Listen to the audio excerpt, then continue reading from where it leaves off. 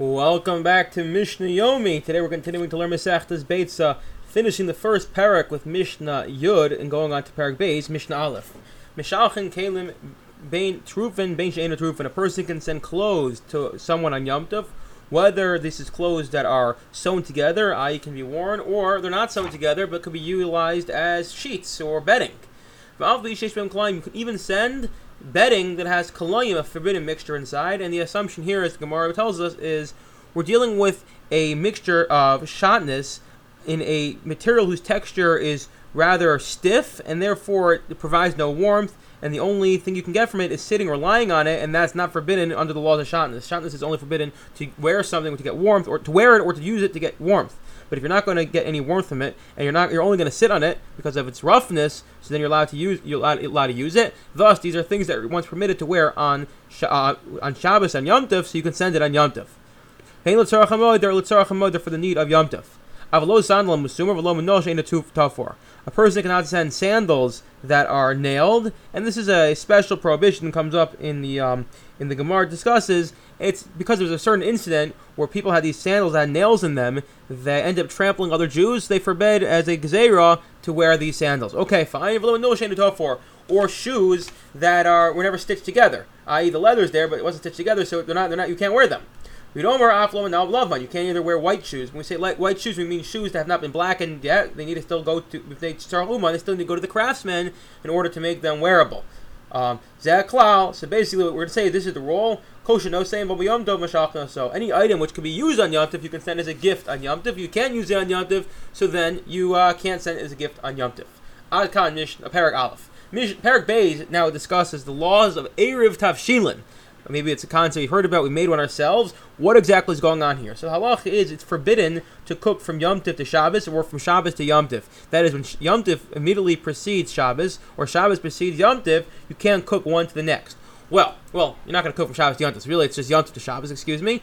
If Shabbos, it follows Yom Tov, you can't cook on Yom Tov for Shabbos. You can only cook for Yom Tov itself. Comes along our Gemara and says as follows. Yom Tov shechol yos out Shabbos. If Yom Tov falls out on Shabbos, leivashal b'tchilim Yom Tov l'Shabbos. Then, so you can Yom Tov falls out on Shabbos and then that falls out on Friday. So you can't cook on Friday of Yom Tov for Shabbos. Aval mavashal Yom Tov v'hitter hutter l'Shabbos.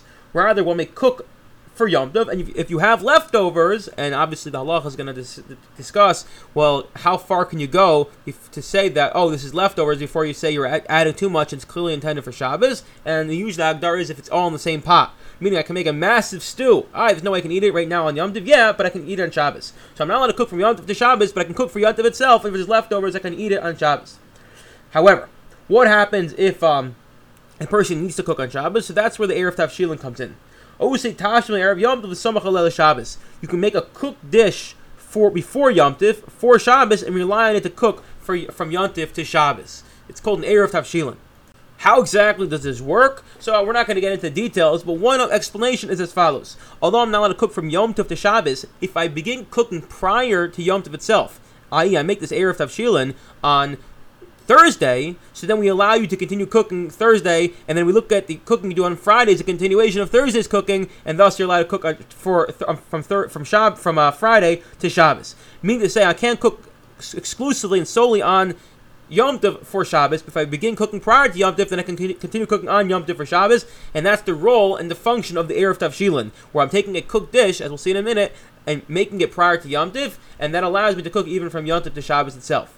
What exactly is this Erev Tavshilin? Shnei Tavshilin. You need to have two cooked dishes. That's significant, and that's considered significant. And that's considered as if you start cooking already prior to Yom Tov. All you need is one tavshil.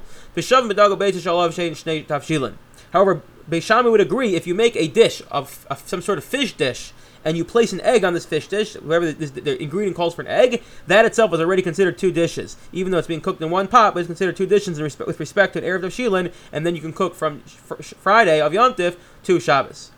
What happens if you lose your Erev Tavshilin, or it gets eaten before you begin to cook on Yom Tov for Shabbos?